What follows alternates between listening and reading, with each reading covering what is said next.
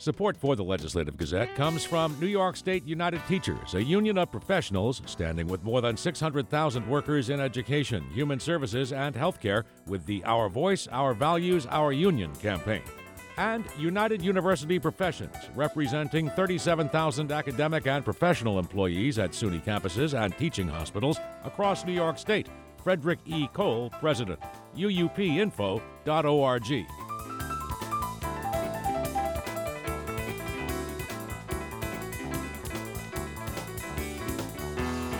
New York's legislative leaders kicked off what's expected to be intense state budget negotiations this week with a public meeting to lay out their priorities on housing, crime, taxes, and other issues as talks with Governor Kathy Hochul intensify with the budget due April 1st. More now from the Legislative Gazette's Karen DeWitt. Thank you all for joining us for this year's mothership. The next step as we move forward in our budget process. The meeting of the General Conference Committee, nicknamed among lawmakers the Mothership, marks the start of the end phase of budget talks, when legislative leaders start making deals with the governor in order to agree on a spending plan.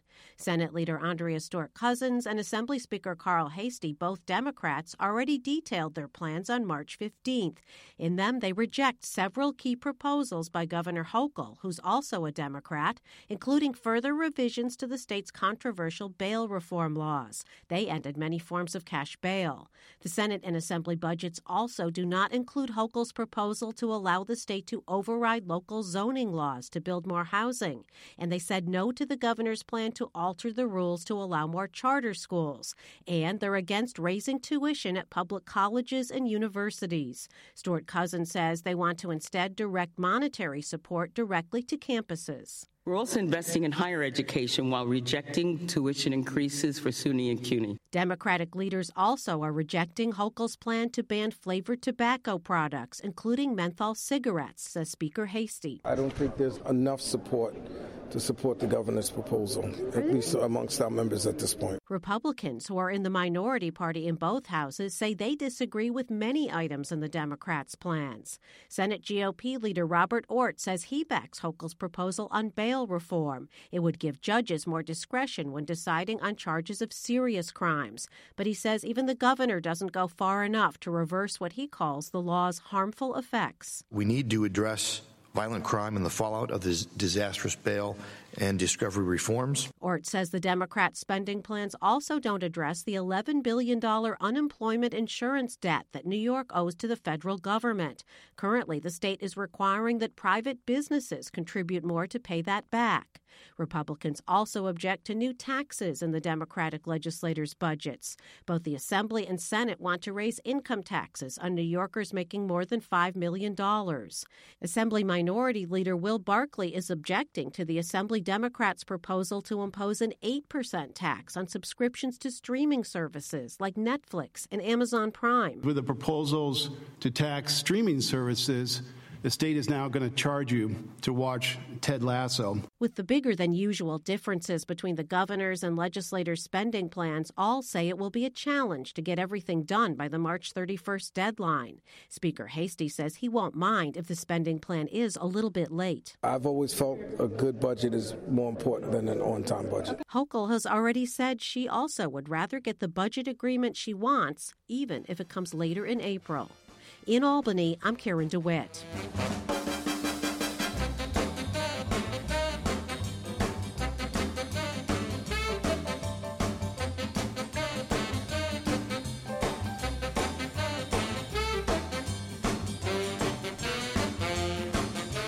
You are listening to the Legislative Gazette, program about New York State government and politics. I'm David Gustina. Legislative Gazette political observer Alan Chartock spoke with Republican New York State Assembly Minority Leader William Barclay. The issue was bail reform, a sticking point in this year's budget for Republicans as well as progressive Democrats.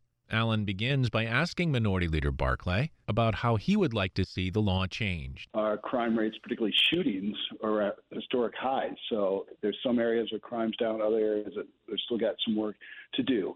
As I said, bail reform, raise the age. These things don't take place in a vacuum. They're not some theoretical policy that everybody can feel good about passing. They have real-world consequences. And I'm not saying bail reform, raise the age those alone are causing the increase in crime, but they're certainly contributing to it. So reform needs to be done. I hope the governor sticks to her guns and will try to get it done through the budget when she has the most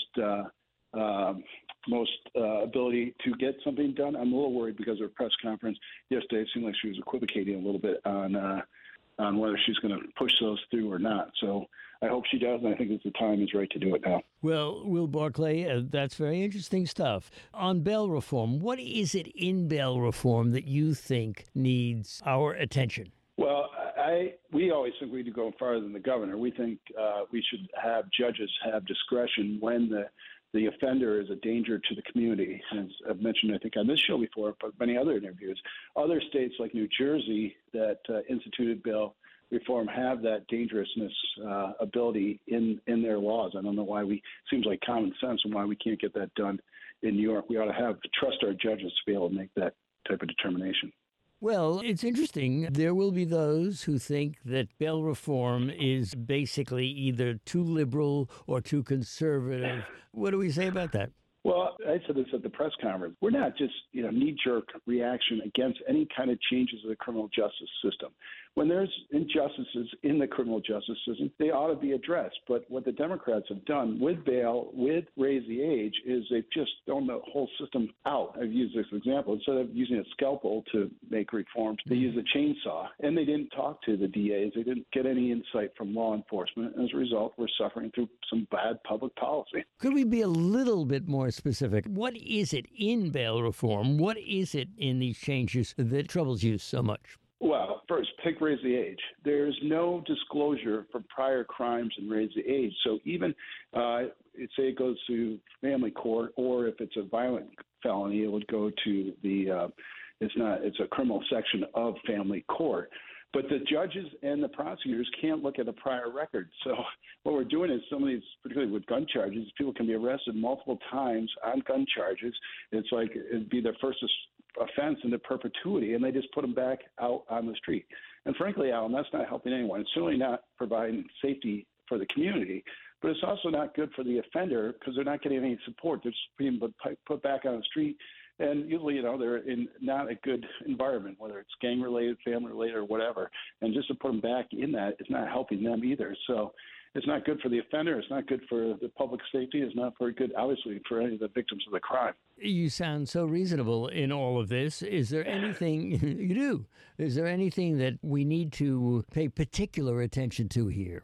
Well, I think, again, it's having the political will to make these changes and maybe understanding that we went too far initially. I know that's hard for any elected official to admit maybe they made a mistake, and just go back, institute what I see as common sense changes to this law. And there's no reason it can't be bipartisan. And I'm happy that there is bipartisan support for some of the changes we're being proposed by district attorneys across the state. Earlier this week, you wrote a letter to Governor Hochul and Comptroller DiNapoli about the not-so-smooth rollout of the cannabis program. What did the letter say, and what are your recommendations? Well, we'd like to see the whole program audited. I think the rollout has been a disaster. They still haven't licensed. I think they've only licensed 2 or 3 operations, or maybe more, 4 operations. And they're supposed to have a $150 million fund. Apparently, they don't have any money to do that. And as a result, because we lowered the prosecution for marijuana, you see all these black market places pop up around, really in New York City, but I think they're also throughout the state. And we want to have the whole system essentially audited by the controller, and that's what we're requesting. I was pleased that the governor did apparently address in her press conference that she is going to start cracking down on these illegal black market retail establishments. So we keep hearing about the illegal cannabis shops that are open in New York City. You just mentioned some of this.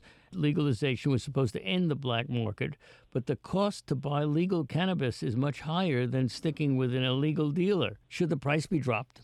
Well, this is why I've had trouble seeing exactly how this is going to work in New York State, because anytime you have government involved, they want to tax it, rightfully so, and they're going to try to regulate it heavily. That's going to cause the price to increase.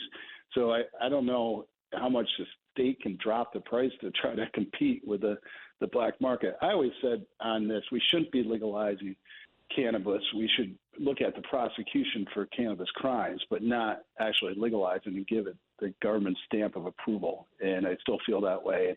I'm not overly surprised, unfortunately, that the system is in disarray and we're seeing all these black market retail cannabis establishments. That's New York State Republican Assembly Minority Leader William Barclay, speaking with Legislative Gazette political observer Alan Chartock.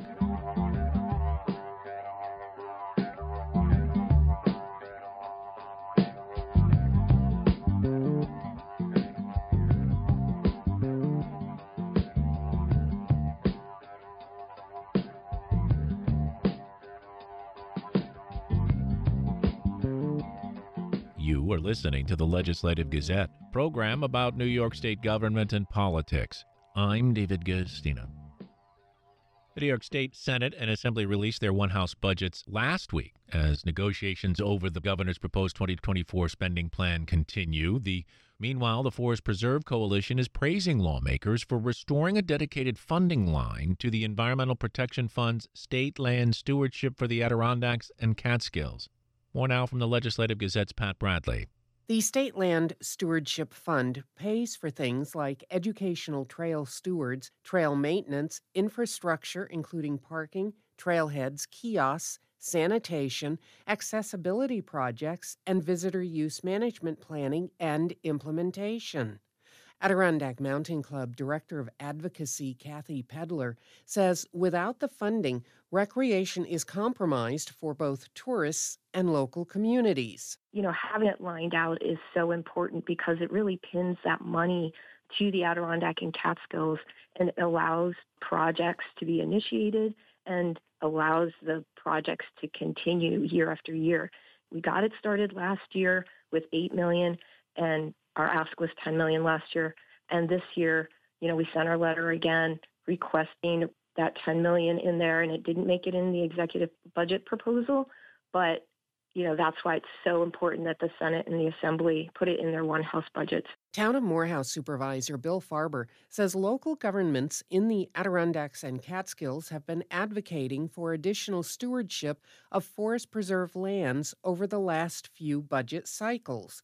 He's pleased that the legislature has restored the funds in their budget proposals. We have such dramatic needs around our hiking trails, our canoe launches, our boat launches. Think about the magnitude of just the Adirondacks. 6 million acres of public and private land, 3 million acres nearly of forest preserve, conservation easement lands.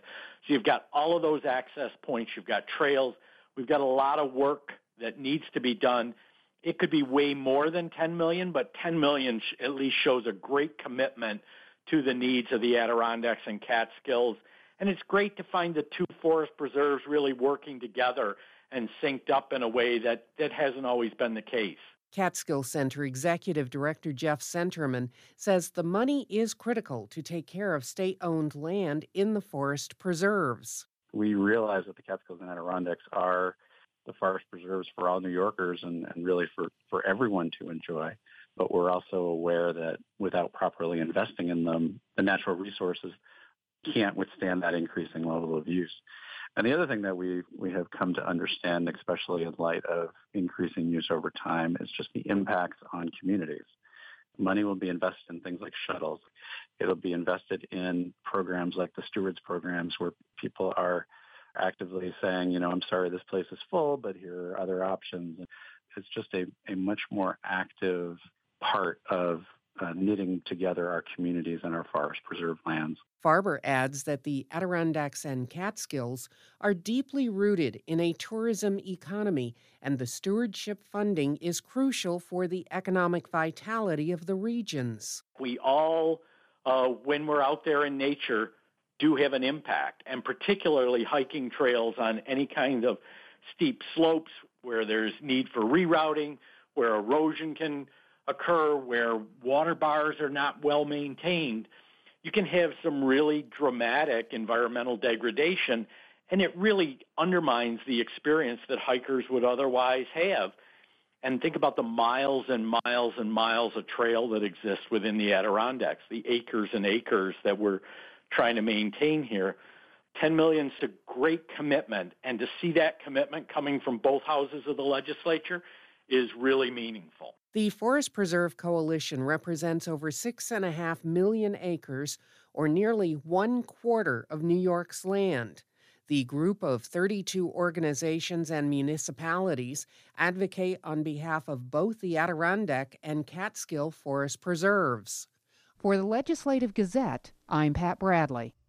The U.S. Environmental Protection Agency announced this week its strongest steps toward the regulation of toxic compounds of national concerns. The Legislative Gazette's Lucas Willard explains. The EPA proposed new maximum contaminant levels for PFAS chemicals this week. Under the proposal, compounds PFOA and PFOS would be limited in drinking water to 4 parts per trillion. It's the first regulation of its kind from EPA for the chemicals that, in elevated concentrations, have been linked to several ill health effects, including forms of cancer. 4 other compounds were also given health advisory levels. The news was welcomed by advocates who have for years sought federal regulation of PFAS, including Laureen Hackett of Hoosick Falls, where water contamination was linked to industrial sites. It's been so long, you kind of started to wonder if this day was ever going to come. Hoosick Falls residents first found out about the presence of PFOA in the village water supply in 2014. In 2021, 3 companies blamed for the pollution, Saint-Gobain, Honeywell International, and 3M, agreed to pay $65 million to settle a federal lawsuit in the Rensselaer County village.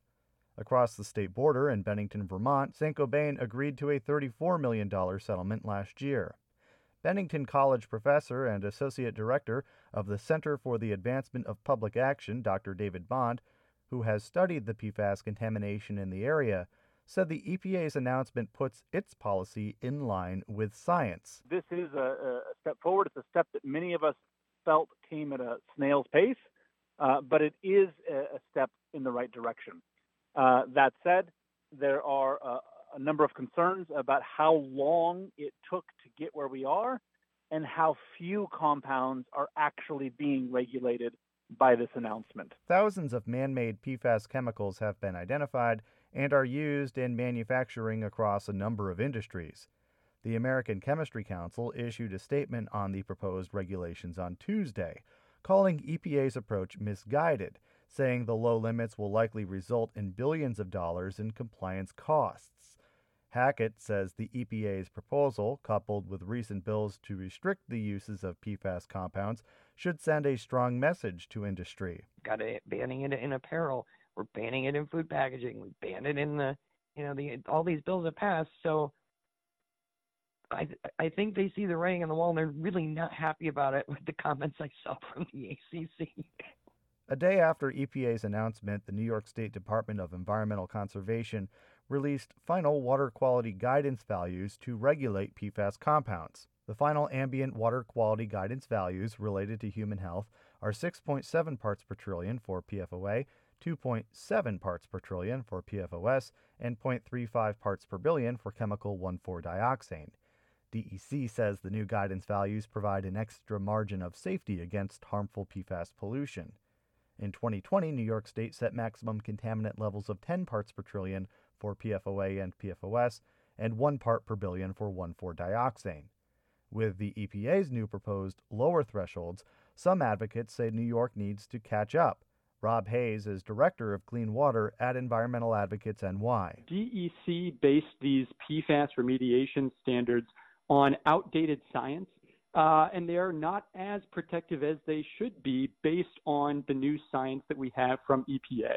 The EPA proposal is subject to a 60-day public comment period. For the Legislative Gazette, I'm Lucas Willard.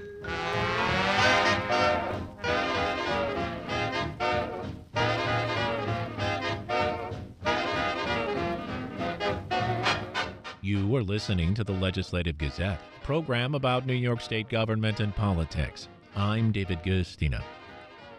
One of the nation's oldest social community services organizations, serving LGBTQ plus people of color, kicked off its 25th anniversary celebration this week in Albany. The Legislative Gazette's Dave Lucas was there and filed this report. In Our Own Voices was formed when 4 activist groups joined forces in 1998 and established a presence on Central Avenue. In 2003, the organization moved into its present location at 245 Lark Street and purchased the building in 2014.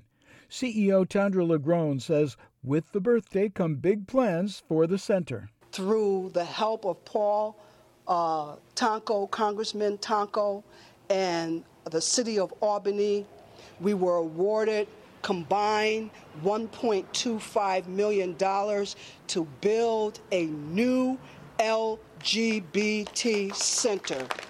Legrone says the new center will include rapid rehousing units, the first to be offered outside of New York City, providing the unhoused with short-term rental assistance and services. So we're hoping a person could come in between 3 and 6 months.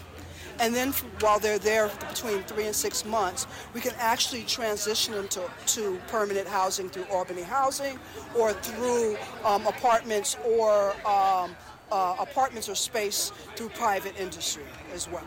So we'll do the work to really address what is the need around that they're needing so they don't become chronically unhoused or homeless. The short-term tenants would be able to avail themselves of other services, including job training and emotional support. Albany Housing Authority Executive Director Chiquita Diarbo says the organization and the AHA are partnering to open 5 temporary apartments on Green Street. I am honored to announce that In Our Own Voices will operate a satellite office at 200 Green Street.